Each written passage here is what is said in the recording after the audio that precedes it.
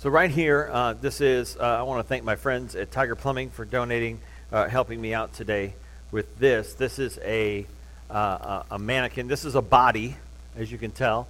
I don't want to give that away just yet. Okay, so this is a body, and it's not an actual body. It's more of the form of a body, but it's a body. And I'm actually kind of intimidated by it because it has better abs and more muscle tone than I do. This kind of looks like the before and after of a Nutrisystem ad, right? And so like there we go. Then.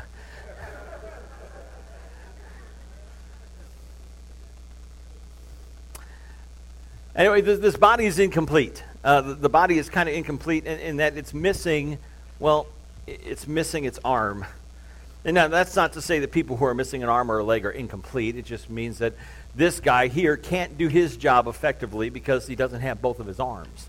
And his job is to show off clothing, to demonstrate clothing, and he can't do that with only one arm. We in the church are a body. The New Testament says that we're a body. We're going to talk about that today, what it means to be the body of Christ, what it means to be the church, and how we need to show equal concern and care for everybody in the church. And God has put together our church body in such a way that it's every part is important and every part is needed. And we need you to do your job in the church. We need you to be a part of the church, to not just support the church with your attendance, not just support the church with financial givings, but we need you to support the church in volunteering. We need you to support the church in prayer. And every part of the body is important. Imagine how much more difficult your life could be if you were missing a limb, if you were missing an eye, if you were missing your hearing, and just how much more difficult it would be. Not that you couldn't live without an arm, but it's just having two arms makes it more convenient. And so when it comes to the body of Christ, when it comes to the church, we need to remember that every part is important and every part needs to be cared for. And that's what we're going to talk about today as we continue in our series called Heart Matters. What we've been talking about here on Sundays, if this is your first time here, we've been talking about the last command that Jesus gave to his disciples on the night before he was crucified. And he told his disciples this. He boiled down 3.5 years of ministry. He boiled down all the commandments to just one command. And that is to love one another as he has loved us. So Jesus takes all the commands and he says, guys, if you're going to do anything, you got to do this one thing. You got to love one another as I have loved you. And the reason that we love one another as he has loved us is so that everyone will know that we are Jesus' followers. That they will know that Jesus is real and that we follow him by the way that we love one another in the church. And that's what we're called to do, is to love each other in the church with an unconditional, unlimited, unselfish kind of love. We are to love one another as Christ has loved us. And how did Christ love us? He loved us humbly and sacrificially and unconditionally. And that's how we're supposed to love one another here in the church. And so we've looked at different practical ways that we can do that. How can we practically live out this command to love one another in the church? We talked about how we need to support one another. We need to accept one another as Christ has accepted us. Christ has accepted us in our sins and our failures, our weaknesses and our faults. And we need to accept one another in our sins, failures, weaknesses, and faults. And that doesn't mean that we accept sin, but it means we accept sinners. Because that's what Jesus does. Jesus doesn't accept sin, but he accepts sinners. We need to sometimes bear with one another in the church. That means sometimes we got to put up with one another. Sometimes we also need to encourage one another. We talked last week about how we need to encourage one another in the church. Did anybody write somebody an encouragement note this week? Anybody write some encouragement notes this week? Well, thank you for doing that. And I hope that it was a blessing to them, and I hope it was a blessing to you. I mean, imagine you made somebody's day by just encouraging them in a text or a phone call or a letter or a card. That's so important that we encourage one another in the church because we live in such a world of discouragement. Well, today we're going to talk about caring for one another in the church and what it means to truly care for one another in the church. And we're looking at a passage from the book of 1 Corinthians. And the book of 1 Corinthians is a letter that was written by the Apostle Paul, who used to be an enemy of Jesus and then became his biggest cheerleader and missionary. And so Paul wrote this letter to churches that he started in the area of Corinth. And the city of Corinth was a major, major city in ancient Greece. In fact, it had a population of about 250,000 Roman citizens and 400,000 slaves in the slave class. So there were about 650,000 people who lived in Corinth. It was a very pagan city. It had a lot of immorality in the city. And so Paul wrote a couple letters to the church there to remind them that they are different. And they are supposed to live differently than the people around them. And in this letter, he writes that the church is a body and needs to care for one another. And that's what we're going to talk about today. If you brought a Bible, turn to 1 Corinthians chapter 12. If you didn't bring one, you can grab one out of the chair in front of you. It's on page 813 of that Bible. Or you can use your favorite app on a smartphone or tablet, and we'll put the words on the screen as well. And what we're going to do is we're going to do this a little different. We're going to do this a little backwards. We're going to look at the last verse in our passage, and then we're going to go back to the beginning. So I want to look at the last verse. It's 1 Corinthians chapter 12, verse 27, and it says this. Now you are the body of Christ, and each one of you is a part of it. Now you are the body of Christ, and each one of you is a part of it.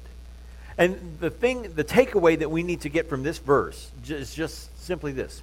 We are the church. Now, the church is not a building. You are not sitting in a church. You are the church. The church is not a service that we attend. How many times do we say that? Well, I'm going to church. Where are you going? I'm going to church. Well, the church isn't something that you go to. The church is something you are a part of. And we are the church. And every single one of you is a part of it. You are not here on accident today. You are here on purpose for a purpose. You were created on purpose for a purpose. And you are here today for a reason, for a very good reason. That may be to worship God. It may be to encourage somebody else. It may be to remember what Jesus did for you. But you are here for a reason. And my prayer, my hope is that you will find a home here, whether you've been here for 3 minutes, 30 minutes, or you've been here for 30 days, 30 years, however long you've been here. My prayer is that GFCC will be your home, will be your church family, and that you will become a part of our church. Because again, the church isn't a service we attend. It's not a building we go to, but we are the church. The church is a body, and we are the church. You're a part of it. And when you put your faith and trust in Jesus Christ, when you believe in Him and turn away from your sins and repentance, and you confess your faith and get baptized, God makes you a part of His church. He spiritually unites you with believers all over the world, and you become a part of the universal Big C church. But not only that, you also become a part of our local body of believers. You become a part of our local church, Little C Church. And we want you to be a part of it. We want you to find a home here. And many of you have. And some of you are still feeling it out, going, no, I'm not sure yet. I think you're going to love it here. That's my prayer, is that you're going to love it here. Because we got a great family. We're a great church family. We're going to talk a little bit about that today. So the first thing you got to know is that we are the church. Let's go back to the beginning of this passage. Look at verses 12 and 13. The body is a unit, though it is made up of many parts. And though all of its parts are many, they form one body. So it is with Christ. For we were all baptized by one Spirit into one body, whether Jews or Greeks, slave or free. And we were all given the one Spirit to drink. So the next thing you got to know is, first you got to know that we are the church. Second thing you got to know is that we are one. When Paul says that the body is a unit, right there in verse 12, the body is a unit. I've been teaching you some ancient Greek words along the way here through this series, and the New Testament was written in ancient Greek, and the ancient Greek there, translated as unit, is literally the number one. The body is one. We are a unit. We are one. And how many times does he use the word one in these two verses? He uses it 5 times. The body is one. The body is a unit, although it is made up of many parts. And though its parts are many, they form how many bodies? So it is with Christ. For we are all baptized by how many spirits? Into how many bodies? Whether Jews or Greeks, slave or free, we are all given the Spirit to drink. And then he uses the word again in verse 14. We'll get to that in just a second. The important thing to know is that we are united and that we are one. That means, and again, this is so important that we be one body, that we be one, that we be united. Because we live in a very divided world. People are divided along all kinds of lines, whether it is economic lines, rich versus poor versus middle class, whether it is our color lines, red and yellow, black and white and brown, Jesus loves us all. Whether it be our gender lines, male and female, whether it be our age lines, whether it's baby boomers or Generation Xers or millennials, there's all kinds of things that can divide us in the church, but rather than being divided, we need to be united. We need to be one. So it's so important to remember that we are one. We were baptized into one Spirit, by one Spirit, into one body. We are one. The next thing you need to know is that we are a body. That's what he says in verses 14 through 20. He says, now the body is not made up of one part, but of many. If the foot should say, because I am not a hand, I do not belong to the body, it would not for that reason cease to be a part of the body. And if the ear should say, because I am not an eye, I do not belong to the body, it would not for that reason cease to be part of the body. If the whole body were an eye, where would the sense of hearing be? If the whole body were an ear, where would the sense of smell be? But in fact, God has arranged the parts in the body, every one of them, just as he wanted them to be. If they were all one part, where would the body be? As it is, there are many parts, but one body. So we are the church. We are one, and we are a body. In other words, we are a living organism. The church is alive. Now, oh man, I hope that you feel that. When you come in here on a Saturday night or on a Sunday morning, when you come in here, that you feel like this place is alive, that it is hopping and it is happening. And we are alive. We are a body. We are a living organism. And Jesus is our heartbeat. And we are not just the church. We are not just one. We are a body. And every part is important. You know, and just because somebody says, well, you know, I'm not a preacher, so therefore I'm not that important. Or I'm not a teacher, I'm not that important. I'm not an elder, I'm not that important. I'm not a deacon, I'm not that important. You are important. You are needed here at GFCC. You are here for a reason. You are here on purpose. And God has a purpose for your life. And he has a purpose for you, and there's a reason why you're here. To get involved. To give of your time, talent, and treasure. And you can say, well, I don't feel at home there. I don't know that I'm as important as Sean or as one of the elders or as one of the teachers, one of the pastors. I don't know that I'm not. You are important. And we need you here. We need you to get involved. We need you to be part of the body. Because we are a body. We are the church. We are one. We are a body. And finally, we are one body. Look at verse 21. The eye cannot say to the hand, I don't need you. And the head cannot say to the feet, I don't need you. On the contrary, those parts of the body that seem to be weaker are indispensable. And the parts that we think are less honorable, we treat with special honor. And the parts that are unpresentable are treated with special modesty, while our presentable parts need no special treatment. But God has combined the members of the body and has given the greater honor to the parts that lacked it, so that there should be no division in the body, but its parts should have, look at this, equal concern for each other. If one part suffers, every part suffers with it. If one part is honored, every part rejoices with it. So every part is important and every part is needed. And just because you can say, well, I don't preach, so therefore I'm not important. Not true. I don't teach, so therefore I'm not necessary. Not true. We need everyone, all hands on deck here at GFCC to fulfill our purpose, to fulfill our mission of helping people follow Jesus. That's our mission, is helping people follow Jesus. That if you don't know Jesus Christ, we want to introduce you to him. We want you to know who Jesus is and that he died on the cross for your forgiveness so that you can spend forever with him. that if you do know Jesus, we want to help you get to know him better through our connection groups, through service opportunities, through volunteer opportunities. If you know Jesus, we want to help you get to know him better.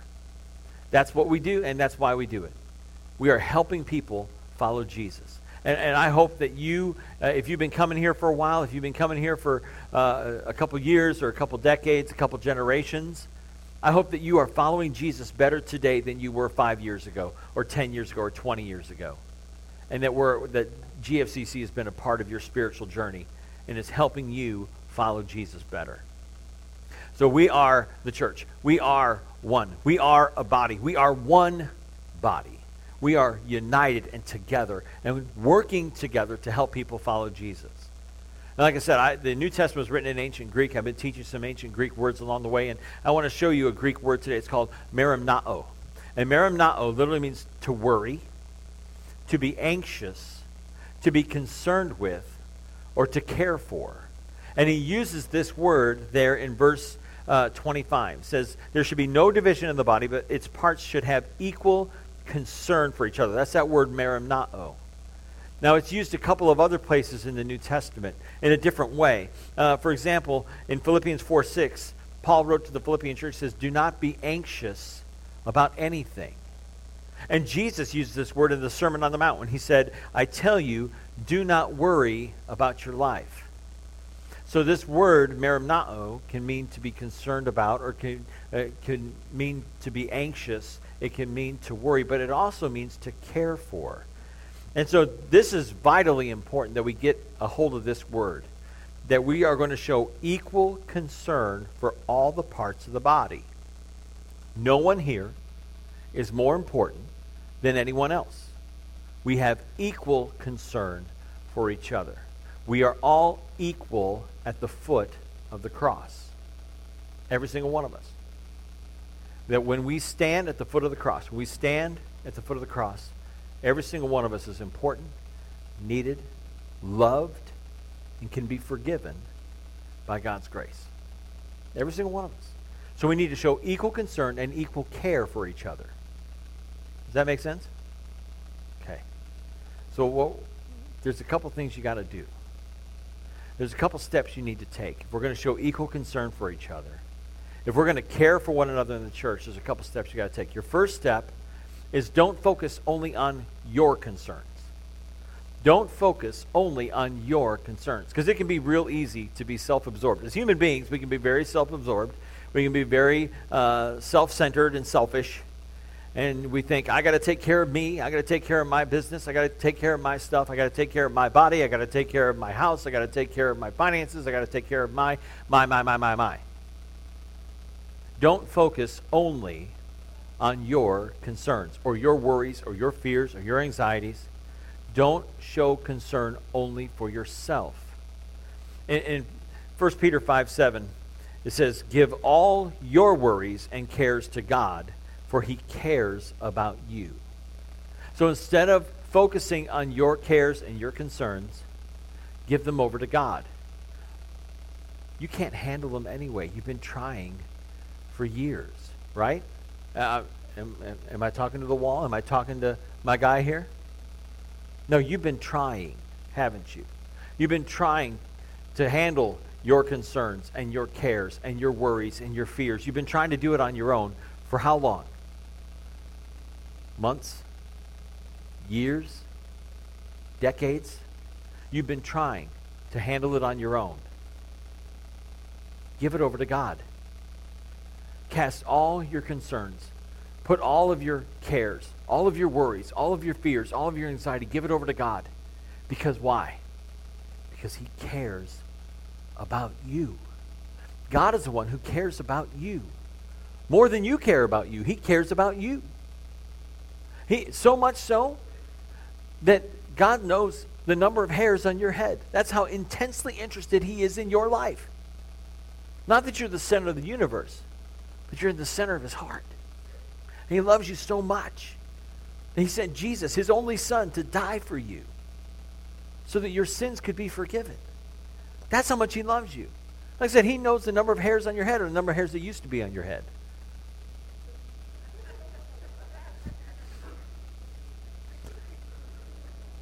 He knows. Because he loves you and he cares for you, cares about you. Every day, he is loving you. Right now, where you're sitting, God is loving you right now. So give him your concerns and give him your cares. Don't focus only on yourself. Give your concerns and your cares to God because he cares about you. And that frees you up to be able to do this. And in Philippians 2:4, Paul said, don't look out only for your own interests, but take an interest in others too. Don't look out only for yourself. Look around you. Look at your brothers and sisters in this room. Look at your brothers and sisters at GFCC, your fellow Christians. Take an interest in their life. Take an interest in their concerns. Take an interest in their worries. Take an interest in their fears. Take an interest in their anxieties. Help carry their load when they can't carry it. Give your concerns to God so that you can be concerned about others. And that's the next step you need to take, is you need to care for other parts of the body. You need to care for other parts of the body. Get your focus off yourself and look around you. In Romans chapter 12, verse 15, Paul said this, rejoice with those who rejoice, mourn with those who mourn. We got a lot of people in our church who are hurting, especially this time of year, the holiday season, people who've lost loved ones this year or in the last couple of years, people who are hurting. Do you see it? Do you see them? Do you see them in their hurt? Do you see them in their pain? Do you see them in their struggle?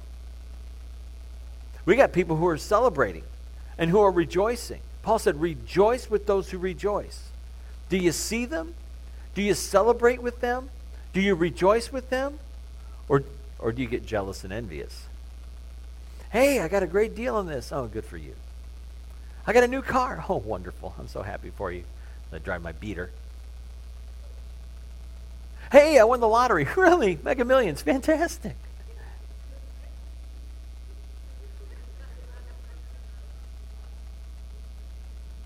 My question would be, are you going to tithe on that?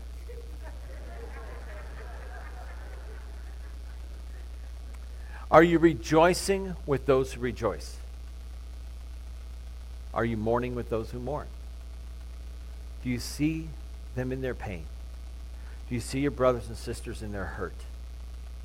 Are you grieving with those who grieve? Or are you leaving them to grieve alone? And sometimes we don't want to, right? It's like, I don't know what to say. Or I don't want to say the wrong things. So you just let them grieve alone? You just let them mourn by themselves? Let people know that they're not alone. And grieve with those who grieve. Mourn with those who mourn. Suffer with those who suffer. I don't know what to say. I'm afraid I'm going to say the wrong thing. I got three simple sentences you can say. 3 simple sentences. Someone you know who is hurting, someone you know who is mourning and grieving. You can't go wrong with these 3 things. I love you. I'm praying for you. I'm here for you. That's all you got to say. When you know that someone's hurting, all you got to say, I love you, I'm praying for you, and I'm here for you. And if you can say those 3 sentences, it will mean so much to someone who is grieving, someone who is mourning. It lets them know that you do care. You know, the key to this whole thing is living a life of joy. The great theologian, the wonderful scholar, the amazing person who taught this concept to me is my mom, Casey. She taught me this, that the key is joy, and that is Jesus first, others second, and you last. That if you will put Jesus first, and others second, and yourself last, you will discover a joy unlike any other. There is joy in following Jesus. There is joy in serving others, and there is actually joy in putting yourself last. Selfishness makes us ugly, and selfishness leads to more selfishness, and it leads to unfulfilled expectations and unfulfilled dreams. And when we are selfish, we put ourselves first, we get things upside down and backwards. The key to joyful living is Jesus first, others second, and yourself last. So that you can show equal concern for all of the parts of the body. And everyone in the church will be cared for. Now, you don't have to care for everyone in the church. That's a huge job. Believe me, I try. You just need to care for a few people around you. For the people you know, for the people that you know are hurting, and the people that you know are struggling, or the people that you know are rejoicing, and the people you know who are celebrating. Invest your life in others, and you will discover the joy. The secret to joyful living is Jesus first, others second, and yourself last. And when we do that, we will discover a meaning and a purpose and a joy to life like we've never known.